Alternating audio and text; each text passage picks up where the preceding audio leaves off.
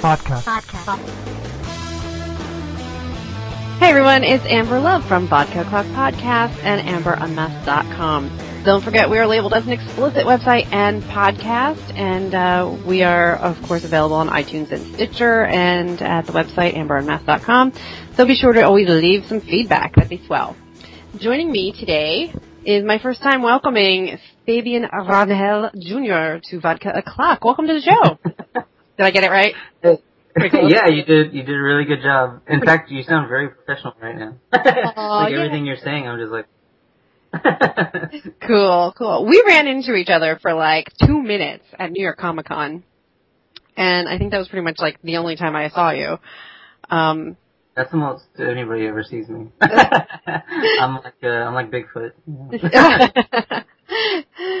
So that's good. So that's why you write about, paranormal, because you're one of them. Yeah, I don't actually exist.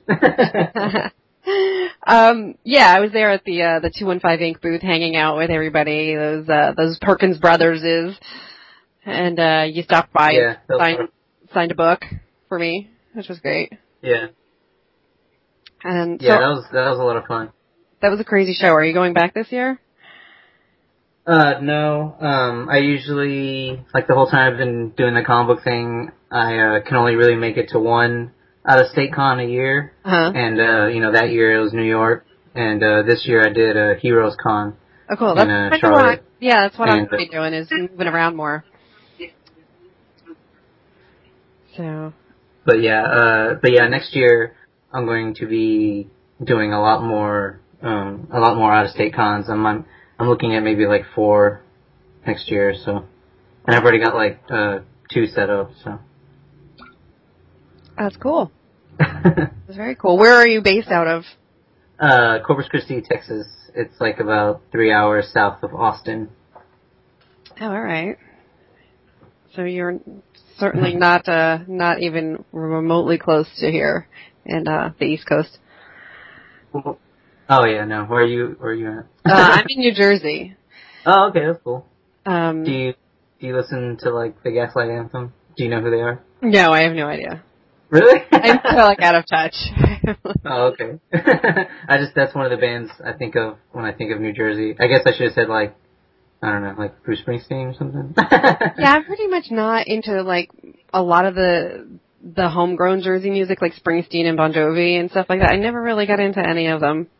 Oh, okay. But some Motown type stuff came out of here, and that stuff, really? The oldies stuff, I kind of dig. Yeah, that's cool. But no, it's so funny when people talk about music nowadays. I'm just like, I don't know who that is. You're just pulling words out of the dictionary. You're making it up. You could literally, you could flip to the dictionary, do 3 random pages, pick 3 words, put them together, and have a rock band name. Yeah. And it exists. Yeah, there was a band that I used to like a lot called Small Brown Bike, and I would tell people about that band, and they'd be like, "You're just making that shit up." Yeah, totally. Let's say, Stone Temple Pilots, Third Eye Blind, what was Sisters of the something age? Sisters of a Down. So maybe something like that. I don't know. And I'm just like, what are you people talking about? I'm like. Yeah, music kind of was control or ruled my life pretty much from when I was 15 all the way to about 29. All through my 20s I played in bands and went on tour and just music was everything. But comics kind of took over about 4 years ago, something like that. Yeah, music was really important to me in college because I was DJing at the college station and stuff, but it wasn't anything that I wasn't that passionate about it. Because I was on the air, I got to know some of the music, but I was more interested in talk radio. It was and had to figure out how to do that and how to get into that, and nobody likes to hear talk radio on a college station. And so now there's podcasting. Yeah. I think you're just ahead of the curve. That's what that's absolutely right. I'm going to take full credit. I mean, we were on reel to reels and stuff back then. We were, this was a long time ago. So the idea that any young people like any kind of talk radio was bizarre. It was always like local politics or something, and I didn't care about that. I wanted to talk to people. I wanted to talk about entertainment. Yeah. The stuff that matters. That's the stuff I care about. So that's why you're here today. It was really awesome that you gave me a heads up that you had the new series out, and I was like, oh, okay, so like sometimes I'm like, I don't even know what to expect. I've never heard anything about this book. What do I do? And I looked at it, and I looked at Ryan Cody is the artist on it, and I'm just like, this is magnificent. So what we're going to be talking about mostly today is Doc Unknown. We will talk about whatever you want. If you've got other projects you want to talk about, give a shout out. I want to talk about Coming to America with Eddie Murphy. That was a good one. Let's go to Queens. No, I'm just looking at my desk right now, and I have that movie right here. Right. I made this list of like all my like really like favorite movies, and I had like a comedy section. I get bored at work and I just make lists, and so I made this list of like my favorite comedies, and I didn't own Coming to America. Like I owned like all the other movies, but Coming to America was on that list, and I was like, well, I don't even own that movie, so I went and like ordered a bunch of movies on like eBay the other day just so I could have like all the movies that are on my favorite movies list. That's cool. So yeah, some of my favorite movies are they're played so often now on cable, and even though it'll be like with commercials and everything, I don't care. That I'm not so worried if I don't have the DVDs. But but it's cool. Once in a while I'll actually watch a movie on Netflix, but I usually use Netflix for TV shows. Us too. Yeah, so I'm always like behind what everybody else is watching because I like to marathon those things. You're like, shut up. Yeah, I don't want to hear it. I don't need but Doc Unknown is very pulpy and vintage feeling, and it's so fun because it's the 4 issues that are out. Each issue has a story, but throughout it is a bigger arc. And it's very, very mysterious and some supernatural stuff. And like there's a lot of things that I could, that are modern that we could, talk about that it feels like, like Night at the Museum was like what your first issue was like, and everything had its own little premise to it. And it did remind me of like such cool old stuff like the Green Hornet and, even some of the really good Batman from the animated series. Yeah. Some of those stories with like Killer Croc and everything, how they were so pulpy. So, where did the origin for you start with Doc Unknown? Well, pretty much like I had mentioned earlier, I usually only do one out-of-state con a year. That's because most of my, extra money goes to making comics.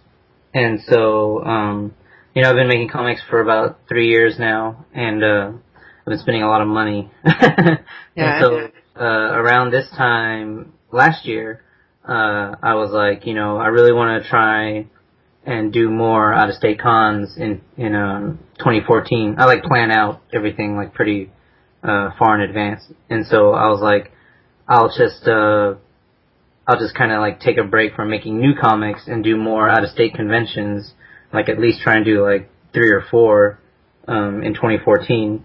And so I'll kind of use the money that I usually use for making new comics on plane tickets and hotel and stuff, and getting the tables and everything.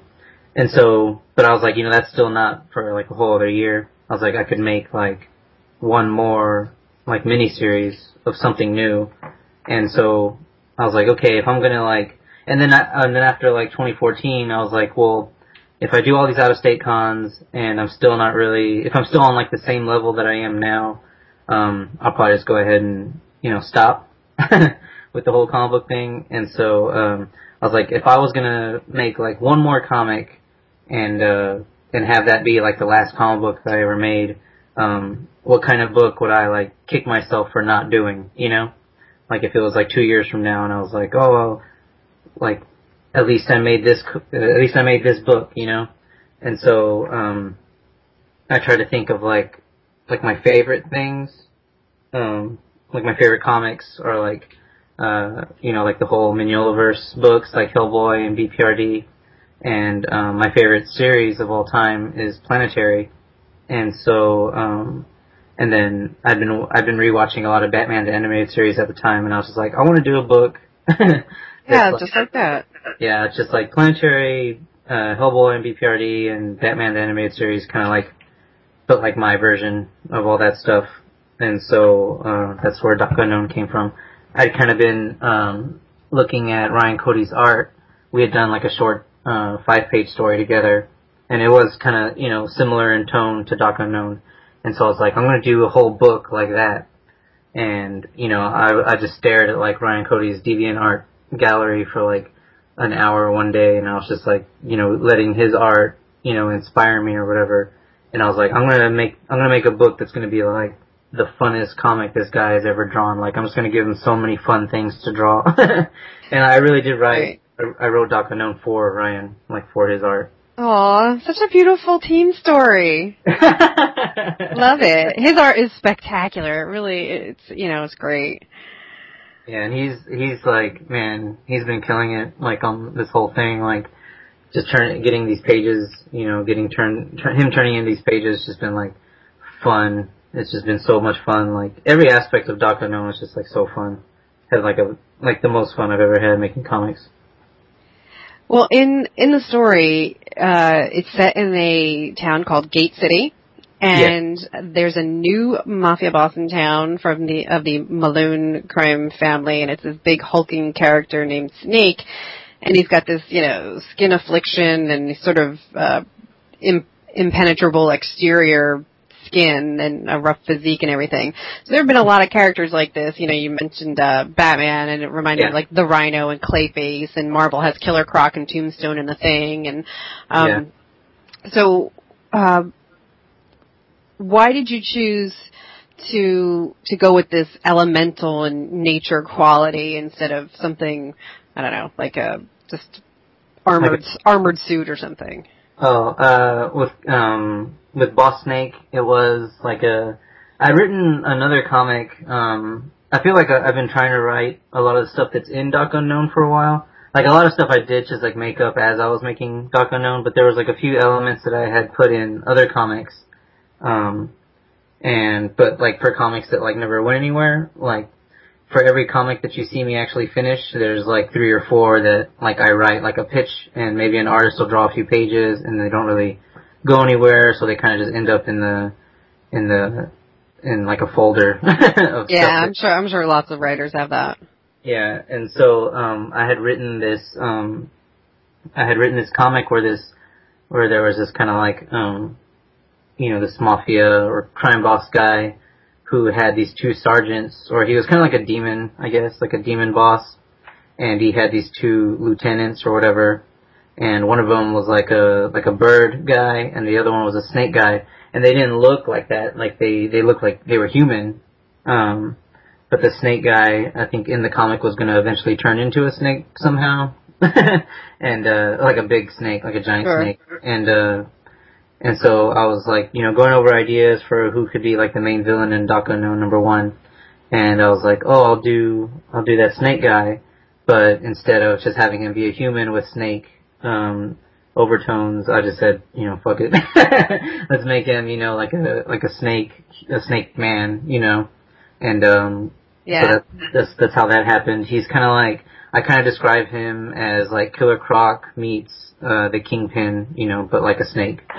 Yeah, there's that sort of, there's a great you have a great embrace of like the mafia part of it, which is really fun, and of course necessary for these sorts of pulp and vintage kind of stories, and those are the kind of things that I liked about Batman and the Green Hornet, was that it was always such street level crime that they were dealing with. Yeah, by the time Doc Unknown is over, it kind of moves away from that a tad, but yeah, I mean, I definitely wanted it to be, you know, I didn't want it to be like Doc Unknown has to save the world, or Doc Unknown has to fight, you know, an invading alien army. Like, I just wanted to keep it, you know, pretty simple. And you had mentioned earlier about each issue, like, kind of having its own story, right? But also telling like an overall story, an overall arc. And I really wanted to do that with the book as well. I wanted someone to be able to pick up, you know, if they accidentally picked up only number 2 or only number 3. I still want them to feel like, you know, like satisfied or whatever at the end of the story, even though 3 kind of ends on a cliffhanger, but. Right. Well, right. And some of the things that you do is you take Doc Unknown from Gate City, and we see these flashbacks through, I'm thinking it was China. And then he ends up traveling a bit, and there are these great tie-ins, and it is very similar to things like the Green Hornet, who traveled through Japan, and Batman, who went to Tibet. So where you know, was that necessary for Doc to have this more exotic backstory, as opposed to just, you know, a guy from, you know, Gate City? Yeah, I just, I wanted to try and have him go through as many, like, of those kind of tropes as far as, like, his secret, you know, origin. Like, I wanted to see, like, a secret city somewhere. Yeah, it was very cool. And, you know, like I said, the artwork really took you there. Yeah, like, you know, it was just a lot of fun. I guess I just had like almost like a checklist, and it wasn't like an actual list. I didn't like make a list and go, okay, this is all the crazy stuff I want to put in this book. I had like a mental checklist, and I was like, well, how am I going to get there? Like, how am I going to connect the dots? And one of the things I had wanted to write was like a Yeti. And so, and an underground. Always good. Just like Bigfoot, you know, always good. Yeah, and I wanted to do like, you know, like an underground weird thing where like there was these, you know, subterranean creatures, and they were worshipping this weird statue, and just stuff like I don't know, there was just all this stuff I wanted to do, and I felt like I couldn't do that like in his hometown. And there was this book that I read when I was like, it was probably one of the first books I ever read, and one of the first books that I just like kept around when I was a kid, and it had, I don't remember the name or anything, but it had like all the cool like weird mysteries that, you know, we all know about, like Loch Ness Monster and Bigfoot and aliens, and it had like a section about Roswell, it had a section about Stonehenge. Like, it was just like, you know, all that really cool stuff that, you know, is like crop circles and all the good urban legends. Yeah, just all that stuff. And man, I read that book like all the time, like, you know, cover to cover. And I was like, how much of that stuff can I try and fit in this book? You know, like, so yeah, I mean, I'm still like really into all that stuff, and like Ancient Aliens is kind of like what do you call it? Guilty pleasure of mine. Right. I'm not like believing any of it. I just. But they're interesting. They're certainly captivating, good for storytelling, and they've lasted all of these years. You know, some things like the universal monsters and all these supernatural elements and legends. So why, you know, it's just fascinating to me. Like, why do these stories end up enduring time? Yeah, I think it's because people like to feel like that like what they're seeing isn't like the whole story, you know, and like maybe there's more to it, you know, and like, I mean, ever since I was a kid and found out about like dinosaurs, like, you know, that there was like this whole other species that used to, you know, rule the earth, and they're not around anymore, and I was just like, that blew my mind as like a kid, you know, and I was just like, man, like, and we have the proof, you know, we have like their bones or whatever, and then just reading that book and reading about, you know, all these like ancient civilizations that aren't around anymore, like the Aztec, and you know, just like, I don't know, I really like the idea that like what's going on right now isn't the way it always was, and there's like a secret history, you know, and so that's, and like I guess that's where the unknown part of Doc Unknown comes from. It's like, I just want to write about stuff that, you know, isn't known. I wonder, I had read this really cool, article a while ago. It was like maybe 20 years ago or something.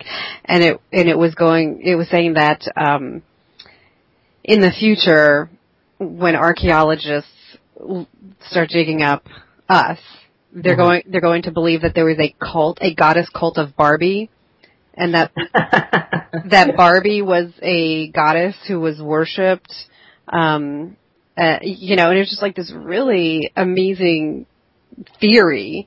And I was just like, yeah, because we do, when we see things that are dug up, then they go into the museums and, they determine, was this a religious artifact or was this a toy, or, what did this mean? And, the female figures that were different shapes and sizes. And, I was just like, yeah, cult of Barbie. I'm part of the cult of Barbie, absolutely. Oh, that's so sad. So I wonder if there will be a cult of Batman. Perhaps they'll be wondering, like, all of these little god statues that they uncover. Yeah. There'll be Batmans and Green Lanterns and. Yeah, so like in that book that I was talking about, there was like, they talked about how different cultures depicted dragons. There's like. Oh yeah, it's really different. Yeah, and so, I guess in the book they're like, so, dragons must have been a real thing, or like, why would they draw something that wasn't real? But if people were like, well, Batman had to be like a real person. Yeah, exactly. They're gonna say that. Because vampires are the same way. I mean, the legends of vampires go back to these roots, and every single, culture isolated from each other, whatever, they've all got their own sort of version. And, sometimes there's crossover, and then there's the Bram Stoker stuff that we have, that's what we know as vampire lore. But really, it's just amazing how these things crop up from countries that had no way to communicate with each other, and they have all these similarities. Yeah, there's I think there's like a shared human, conscience or whatever. Like, yeah. Yeah, I mean, like, that's all that weird kind of stuff, like, how, like, a human, like, I feel like I sound like an idiot talking about it, but whatever. Like, when people talk about, like a puzzle or something that, once someone figures it out, like, it's easier for the next person to figure it out. Right. Like, I kind of feel that's the way it is, or that's, like, I don't know. But I think there's truth to that. I absolutely think there's truth to that. Because, like, people, believe that there was no way to beat a 6-minute mile. And once one person did it, everybody realized there was something to achieve and tried doing it, Yeah. Yeah, and so, yeah, it's pretty cool to think that, there's a part of our brain that is connected, like, invisibly or whatever. Yeah, I think the hacker community is probably, like, a great example of that. Oh, yeah. Okay. You put something up and you say that this is, there's unhackable software and everything is protected and your information is never going to get out, and it's like, bam, that's all I need to hear is a challenge. And they're all over the world and working on it. Yeah. It's amazing. In Doc Unknown, because you get these, because you do have this very, pulp theme going through the whole thing. It's I also love that you threw in the 1940s language, so you've got the dialogue that's like, it's curtains for you. Yeah, I just figured, I'd have to try and make it, try and sell it, that way, try and have some dialogue that shows, and that's one of the reasons I even wanted to set it in that time, is because a lot of the way people would talk was just like fun, And, but then I've had people kind of be like, well, he toned it down in the second one. I wish he hadn't done that. And I'm like, oh, okay. It's like, okay, sorry. Yeah, you don't want it to be, you don't want it to be corny. You don't want to get to the really, really corny and, overdone. Yeah, because, when I read books, like when I read comics from like that actual time period, like the early Superman stuff and the early Batman stuff, and, just in general, like Golden Age comics or whatever, like, a lot of them are, like, hard to read because it's, like, it's almost too, and, like, you can't really get you can't blame them. I mean, that's like how That people was. were talking back then. But like, I wouldn't want to do a book that was totally and completely like trying to be that, because then I think it would just be hard to read. And so, you know, I think it's still, I think Dark Unknown still kind of feels like a modern book, even though, you know, it isn't. Like, it takes place during World War II or whatever. Yeah, and there's lots of guys doing this, and I love it because it's there's sort of like a subculture in our subculture of the fandom. Like Athena Voltaire by Steve Bryant has the same settings, and she travels all over the world. We were all, we all very well versed in Indiana Jones, and but like the Timony brothers had their book out on through Zuda called The Night Owls, and reminded me of that too. Where I haven't read those books you're mentioning, but I'd like to. Yeah, I'll have to like give you a list of cool things, and of course Green Hornet's still being put out by Dynamite. Yeah. So just super super fun stuff. And I know that when you put out Doc Unknown, because you've got it's a 4-issue miniseries, so you decided to self-publish this, even though you have relationships with publishers. So I was wondering why you went that route in order to get the book done. I did pitch it to, like, some publishers that you would probably expect me to pitch it to, or like expect someone to pitch stuff to, like, like Image and stuff. And I mean, honestly, like, I didn't really get too much interest in it. I can say that now and laugh. Well, I'm sorry to hear that, because it's their loss, in my personal opinion. And like, I guess every creator, when they when they think of a new comic and actually start working on a new comic, I'm pretty sure most of them are like, this is the coolest thing I've ever done, and like, this is, as far as I'm concerned, this is a home run. And so, like, to have, to be getting these, like, rejection emails, like, was really, like, disheartening at the time. It was, like, earlier this year, around, like, maybe, like, January or February, when the first issue was done. And, I sent it out to some publishers and, was getting either not getting any feedback as far as, like, why they were, just getting, like, a form rejection letter, or just having people say stuff like, oh, well, it's too much like a superhero book. And, and then I had someone, say that it was too much like Hellboy, and I'm like, well, I had one publisher tell me it was too much like a superhero book, and another publisher tell me it was too much like Hellboy, and it was just like, to me, those are conflicting. Very conflicting, yeah, not even, no. So then after that, I kind of started taking what anybody would say as far as like a rejection, like with a grain of salt, because I'm like, it's something different to everybody, and so, yeah, and like pretty much I just decided, it's sad to say, but like, if your book isn't coming out with like Image or Dark Horse or Archaia, or IDW, like, it's almost invisible. Like, there's a lot of people that search for comics through smaller publishers, and, with the internet now, with Facebook and Twitter, it's a lot easier to find out about books being put out by smaller publishers. But, like, I just kind of started looking at the numbers about, how many, books I had sold on my own, and how many books I had sold with, like, publishers and stuff, and it just didn't really seem like that much of a difference. And so I just figured, I'm already doing this book just, like, out of the pure, like, passion of it, like, that I just want to do this one last, like, really fun book, and I just figured it'd be best just to go ahead and do it myself and have, complete control over when it comes out, how many issues get printed, and just I don't know, I just wanted to have total control, I guess. Okay. That's published. All right.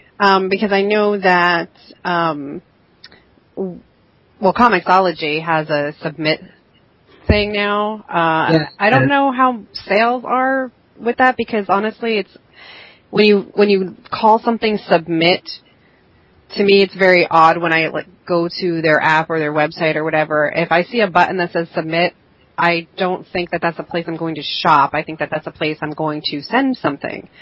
Right. So but what it's, the intention of it and what it's for is, for people who are not tied to big publishers. Yeah. You can submit your independent comic, and if it gets approved, it will then be made available in their special section of indie comics. But like I said, it's just very awkward that you're clicking submit to go shopping for these, for these indie books. Yeah, no, Comixology Submit, was really it really solidified, okay, cool, I can do this on my own, I can promote it on my own, and now with Comixology Submit, it's people that I wouldn't reach will be able to read the comic, and, I've seen the first, report, because I think the first issue went up, in May, so it hadn't been that long. And so the first report, I just got the first report, maybe a few weeks ago or something, and saw how many people were downloading it, and I was really surprised. It was really, it seems like it's doing really well on there, and from other countries that I know I don't know anybody in those countries, and so it's really cool because I'm actually selling more on Comixology Submit than I am of actual print copies, so it's a good weapon to have in the arsenal, Yeah, absolutely. And you need that because, just for the accessibility of it, there's the discovery of it. And also, one of the things that I've noticed is, people are mentioning Doc Unknown to you on Twitter. So these are, people that are going to be more likely to be in tune with something available digitally. Yeah, totally. Yeah. And there's people, even after they start they find out about Doc Unknown and they start, following me on Twitter and we start having interactions. And so in my head I'm okay, cool, this person's probably going to buy the next print copy when I do another copy or do another issue, but then they're still some people do, but there are a lot of people that are just they're strictly going to read it on Comixology no matter what. And I'm fine with that. Yeah, I like trades, so I'm really over the independent individual floppy issues. Yeah, I'm starting to kind of move away towards that. I think if we are lucky enough to do a second volume of Doc Unknown, I'd really like to just do it straight to trade. And I know that this character that's in issue 1, Boss Snake, that we talked about with the sneaky features. In one of you've got not a letters, I guess you'd call it a letters page. At the end, it said something that you were working on a project about Boss Snake. So what can you tell us about that? Pretty much since the beginning of, since I, did the first issue, I had a lot of fun writing Boss Snake, and there's a page in there where Doc Unknown kind of breaks down his life story to him in 6 panels. He's you were abandoned at an orphanage at 3 days old, you ran away at 13 to a life of crime. He just kind of goes through his life and and then Boss Snake, responds by telling him to shut up, angrily. I think it was offending to him that Doc Unknown could just, be tell him his whole life story in, a few sentences. And so I wanted, and, the page itself, Ryan, man, and it was so awesome when he did that page because he did, a ink wash style. Yeah, it was a beautiful, flashback dream sequence kind of thing. Yeah, and he tinted it green, cause, Snake is green, and so, ever since I saw that page, I just knew that I wanted to try and tell more of that story, I wanted to tell what happened between the panels, and, how he got from, panel 1 to panel 2, and, I don't know, I couldn't let it go, and, originally I was it'd be cool to do, because I have been writing short Doc Unknown stories that are just outside of the continuity of this normal of the first miniseries, just stuff that happened before or after the events of this first miniseries. And I had also outlined a 5-page Boss Snake story, and kind of was one of these days I'm gonna tell a story which is Boss Snake. And do you hear my dog? Yeah, I heard him back there. I have to keep muting my microphone because of traffic. But yeah, anyway, it sounded funny. But yeah, I just wanted to tell a Boss Snake story, and the more I thought about it, the more details started to emerge, and before I knew it, I was man, this is probably gonna have to be a one-shot. And so yeah, as it is right now, the Boss Snake story that I've written is at 40 pages, and yeah, I decided that'd be a good way to test the Kickstarter waters, because since I've been doing comics, I've had a lot of people just say well, if you don't spending all this money. It's not I don't like spending the money. It's just like, it's a lot of money. They're like, well, we should try and do a Kickstarter. And I've just been really reluctant because I've never really felt I had much of like an audience or like, I was just like, I don't know. I think I'm still kind of like an unknown at this point. Like I'm still small potatoes. But that's, that was the intention of Kickstarter. Yeah. Now that famous celebrities are using it, whatever. I'm like one of those people that does have issue with it because I'm like, you already have money. Yeah. And I can see, I did kind of feel like that way too. I was like, I thought it was supposed to be like for dudes like me or people that are, like unheard of and can kind of help out. Like they have no other way of doing it. But yeah, so I figured, like I said, I had kind of got to the point where I was like burnt out on spending the amount of money I've been spending making comics, but I'm not burnt out on writing new comics. I'm not burnt out on. Good. That's a good motivation there. Yeah. So I was like, going forward, I guess if I want to keep doing this, which I do, but I don't want to spend the money, obviously I don't want to spend this amount of money anymore. I just figured, Kickstarter would be the way for me that would be the answer, like it'd be really great to keep making new comics and just have Kickstarter there as like a way for people for me to get the money, obviously, but like more so for me to reach an audience that, as of right now, I haven't reached as a Kickstarter audience, So I think I have high hopes. I'm kind of nervous still because I still feel like I'm not like this, recognizable person or whatever. But like with Doc Unknown, I feel like I've expanded my fan base, and so I think. Now with us showing that we can put out a comic every other month, I think the momentum is like really high right now.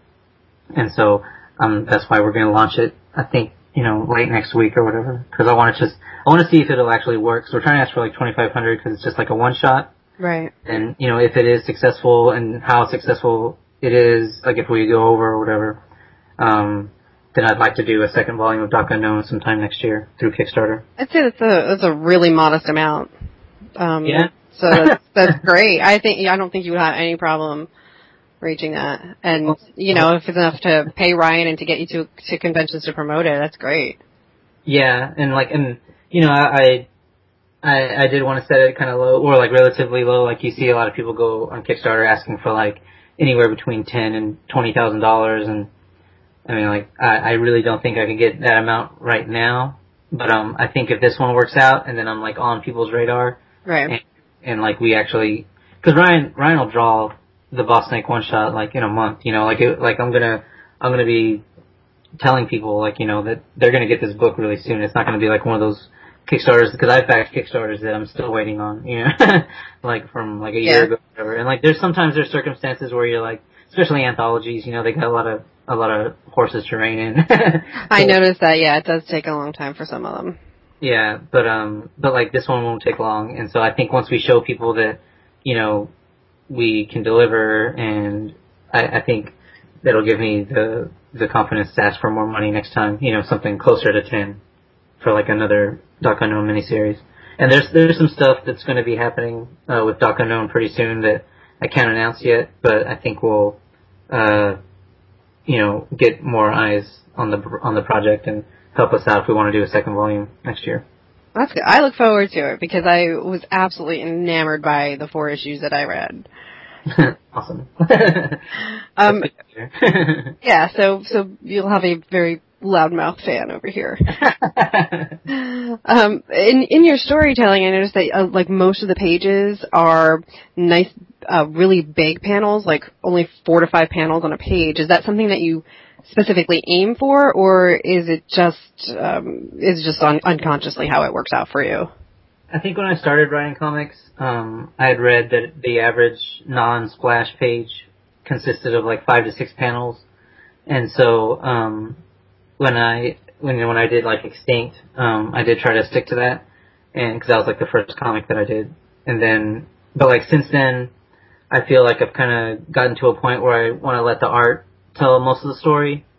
Like as like a comic book fan, I'm like way more into like an artist who also does their own writing, like like the earlier, or like Hellboy, like Mike Mignola, when it's all just Mike Mignola. I mean, like he does BPRD and stuff, and that's different artists, and John Arcudi's helping him, or John Arcudi's writing it or whatever. But like, whenever it's just like Mike Mignola, like, you know, and like the Goon as well, there's like a lot of pages that are just like 2 panels, 3 panels, where you get to see more. I feel like you get to see more art, you know. Yeah, you can be immersed into the scene. Yeah. And so, you know, like I said, I am like really stoked on Ryan's art, and so I just wanted to, you know, so I guess it was like a conscious thing. I'm like, okay, this page is going to be, you know, just 4 panels, 3 panels. There's going to be some splash pages, you know. A lot of people, I think, try and not do as many splash pages, and like, and I feel like I do a good job of like how and when to do splash pages, you know. But yeah, I definitely wanted to I just wanted to, you know, like you said, get immersed in the art or whatever. Now, what's the revision process like for you when you're all done and you think that your script is pretty finalized? Does the artist, in this case Ryan Cody, does he see it at any point before then to give you suggestions, or does he make suggestions once you think you're pretty solid with how it is, and then you know, consider reworking anything? Up until very recently, I haven't really had any kind of revision process. I usually I'll write the script, and I'm like, okay, that's it, you know, and I send it to an artist, and you know, that's it, you know. Okay.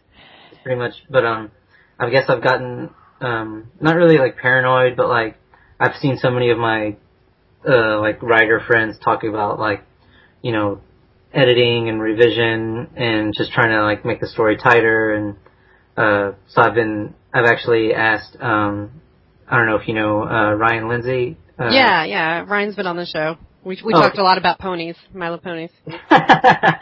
Yeah, I actually have him editing the Boss Snake one shot right now, and so and he's been like invaluable. Like, I really like working with him, and actually owe him an email. But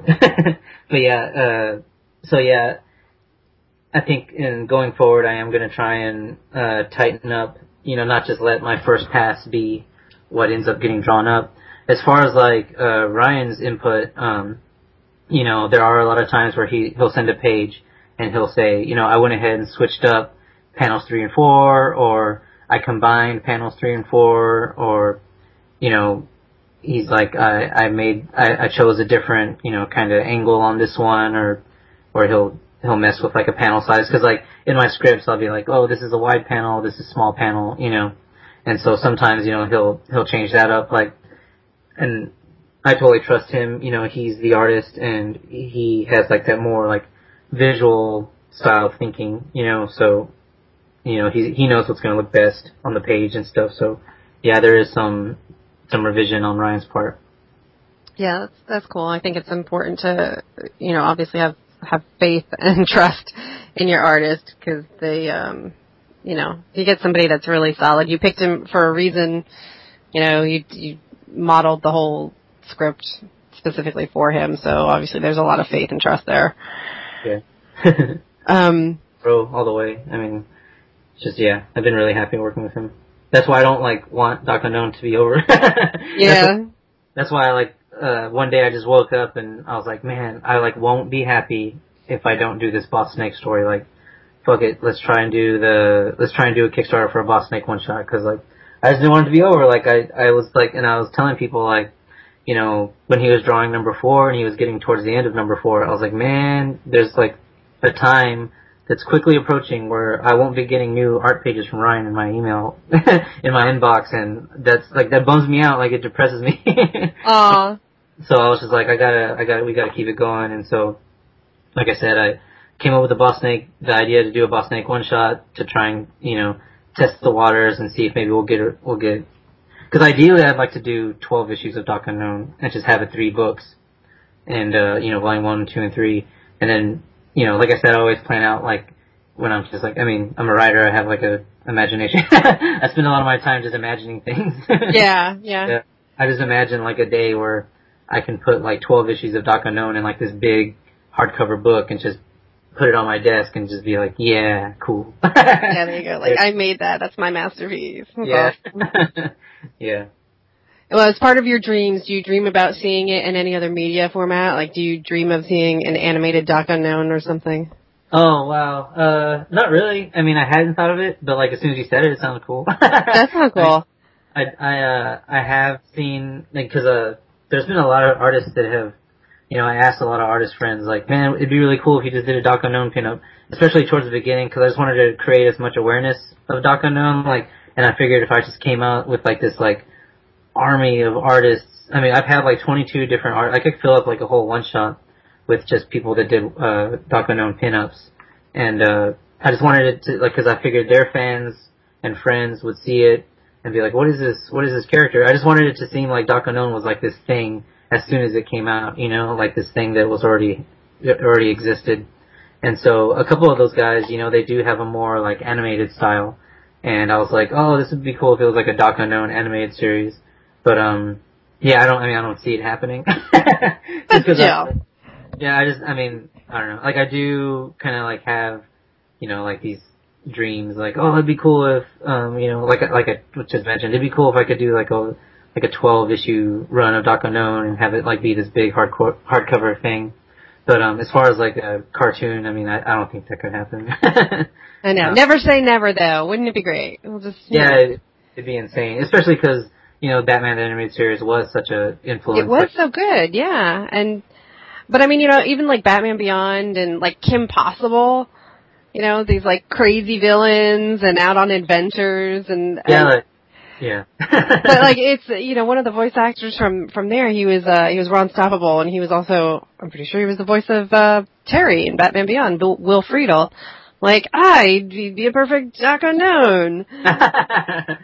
Yeah, I mean that would be I was just thinking the other day, if someone ever cosplayed as Doc Unknown, I would probably, like, shit my pants. Isn't it great? I mean, and that, it could happen. It could happen. I just, you know... I feel like someone cosplaying as Doc Unknown is a lot more likely than, you know, an animated series. But, I mean, I would love if there was an animated series. That'd be insane. Especially because, you know, I have a son. He's almost 2. He'll be 2 next week. And so, like, you know, maybe in a few years, if there was a Doc Unknown animated series and he could watch it and I could be like, you know, I wrote that, or I created that guy, you know, like it'd be really cool to show him that. Yeah, I you know, it's one of those things that happens, or sometimes you just end up, if it's not your, you know, if it's not your character or something like that, maybe you get the chance to work on something else. Oh yeah. Like totally. that, and give you that same feeling. Yeah, totally. I mean, I would like to do that, I just don't see it happening. I'm like, but yeah, I mean, I think Doc Unknown does lend itself to, you know, that kind of like, you know, like a cartoon and like toys, and I could see Doc Unknown toys, but like as far as like a movie, I don't think it would get turned into a movie at all because we'd have to kickstart this. Let's talk bigger Kickstarters now. I mean, maybe if I found an animation company to do like a 30-minute episode, that'd be cool. Maybe that's something to think about for like, you know, the future or whatever.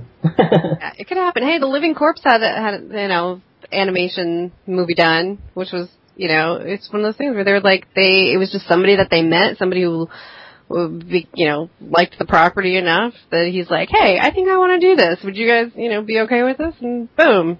You know? I mean, it's like, it was a long process. They were waiting on it for a really long time, but now they have a DVD to show for it. Yeah, that'd be amazing. I mean, we're still in, you know, Doc Unknown year 1, you know? So, I mean, I guess no telling.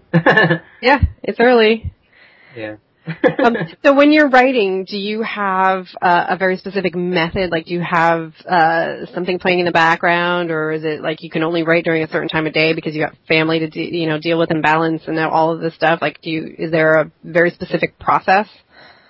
Yeah, I have to dress up like Doc Unknown. I like this. I have to channel the character. No, yeah, I usually do most of my writing after I get off of work. I work at night, and so by the time I get home, it's like 11, and so I'll write for like, you know, a couple hours before I go to sleep, and by that time, everybody's asleep, and it's like, you know, the middle of the night, so it's like quiet. I can't write with music like some people do. like, I tried it early on, like, when I first started writing, I was like, oh, I'm gonna turn on some music.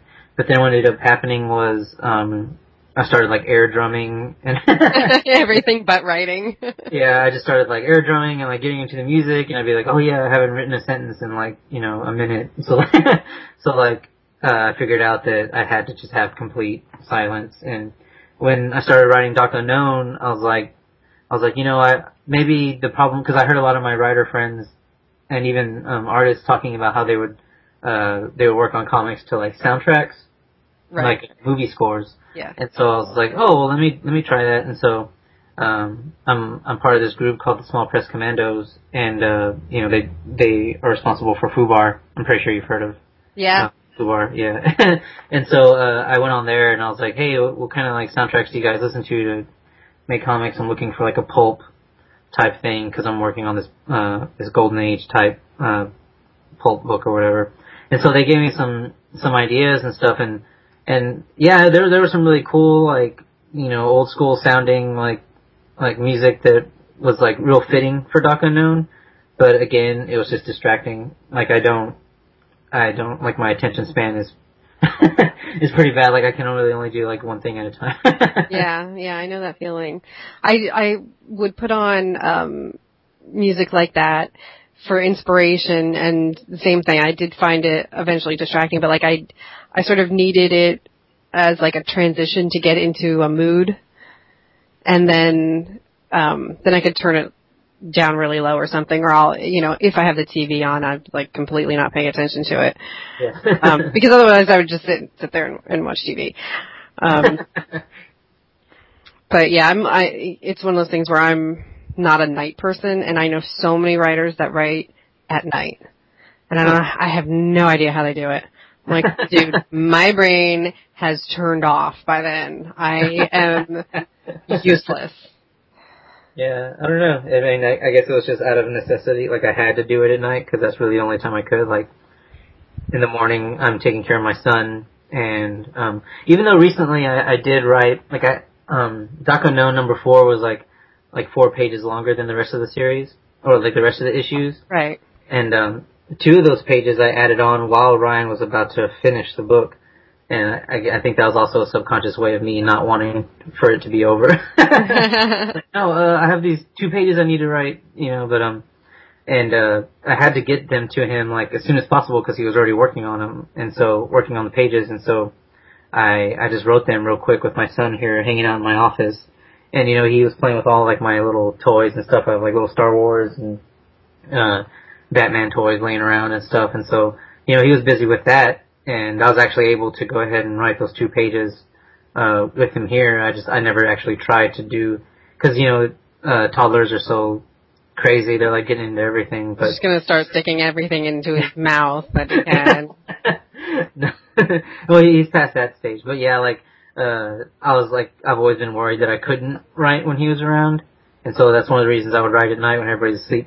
But I actually accomplished it that day, so I was like, oh, well, it's not so bad. And then my wife is, like, so great. Like, she's very, you know, understanding of the comic book thing, and so there are a lot of times over the weekend where she's like, you know, go write, you know, go do whatever you gotta do, and, you know, she'll handle my son and everything, so it works out pretty good. That's great. It's good to have a good support system. Oh yeah, she's the best. And then even, you know, just like yesterday I had, or like this past week, I thought of a new comic idea, and I've kind of just been, like, you know, forming all the ideas in my head and writing some little notes and stuff, but I hadn't really talked to anybody about it. And so I was able to, you know, we went to lunch yesterday, and I kind of just, like, told her everything that I thought of so far. And I think being able to talk about talk about the ideas I have to someone else, and it helps, like, whenever I'm like, because sometimes I'll say something, as soon as I say it out loud, I'm like, wait, that's dumb. Yeah. So yeah, it's really good to have her there, and, you know, for her to offer feedback, and I can kind of tell what's working and what's not working from, like, her face.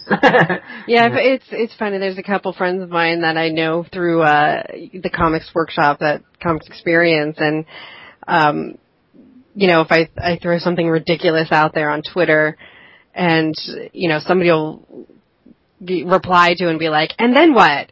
And why would he do that? And what was it? And suddenly it's like, oh, okay, and something is being fleshed out right there, before your eyes. Yeah. Yeah, it's pretty cool. And I think that's another reason why I wanted to bring Ryan Lindsay on as a editor for the Boss Snake one shot, because I figured it would not hurt, I figured it could only enhance whatever, I was writing, I see him talking about, and that's why I tapped him, is because I see him talking a lot about, breaking a story and, trying to, really sharpen, the story, like, while you're working on it, and up until recently, I just hadn't really given that much thought to that whole thing. And like, I know a lot of guys would listen to that and be like, wow, he's going with his first draft. But yeah, and so, that's why I brought Ryan on, because I figured he could help out with, like, point out stuff I hadn't thought of, or maybe let me know when something isn't as strong as maybe I had thought. And so, and he's totally performing that function, to the T. So. That's good. He's a great guy. Yeah, he's great. So where will people be able to find you and find information so that they can keep up with the new Kickstarter that'll be launching and any of the new announcements about where you're going to be and all that stuff? What's your website? Well, I have like a Tumblr, Fabian Rangel Jr. .tumblr.com. Right. And then I also have, I'm on Facebook and Twitter and stuff. But like Facebook and Twitter, like that's where, because I don't really update my blog all that often. But yeah, if you're on Facebook or Twitter, like that'd be the best way, because that's pretty much all I talk about. Yeah. Like, I'm pretty sure there's a lot of people I went to high school with that either have deleted me or blocked me because they're just tired of hearing about comic books. They're like, man, it's like all he talks about. I'll post pictures of my son every now and then too, because he's really cute. So. Oh. I think he should be dressed up as Doc Unknown for Halloween. There you go. Yeah, maybe. So, all right, Fabian, thanks so much for all your time and fitting me into we had to juggle the time zones and everything. So thank you for having it work out. Oh, thank you. It's really fun. And you guys, of course, you can find me at Elizabeth Amber on Twitter and AmberUnmasked.com and Amber Unmasked on Facebook. And don't forget that October 5th and 6th is our big 2-day superhero weekend at Comic Fusion in Flemington, New Jersey. And this is where we have our charity art auction and lots of fun things to do in the store. We're going to have a lot of cosplayers. We're going to have guests in the store like Jabal Igle and Dwayne Swerzinski. We're going to have musician Sarah Donner joining us. So October 5th and 6th, and yes, you will be able to bid on things online. All you have to do is email the store with your highest bid. So you will, if you're following me, you will get plenty of updates about Superhero Weekend, and all of the proceeds will benefit Safe and Hunneraden. So don't forget, follow me on Twitter at Elizabeth Amber. Thanks again, Fabian. Thank you. You're welcome.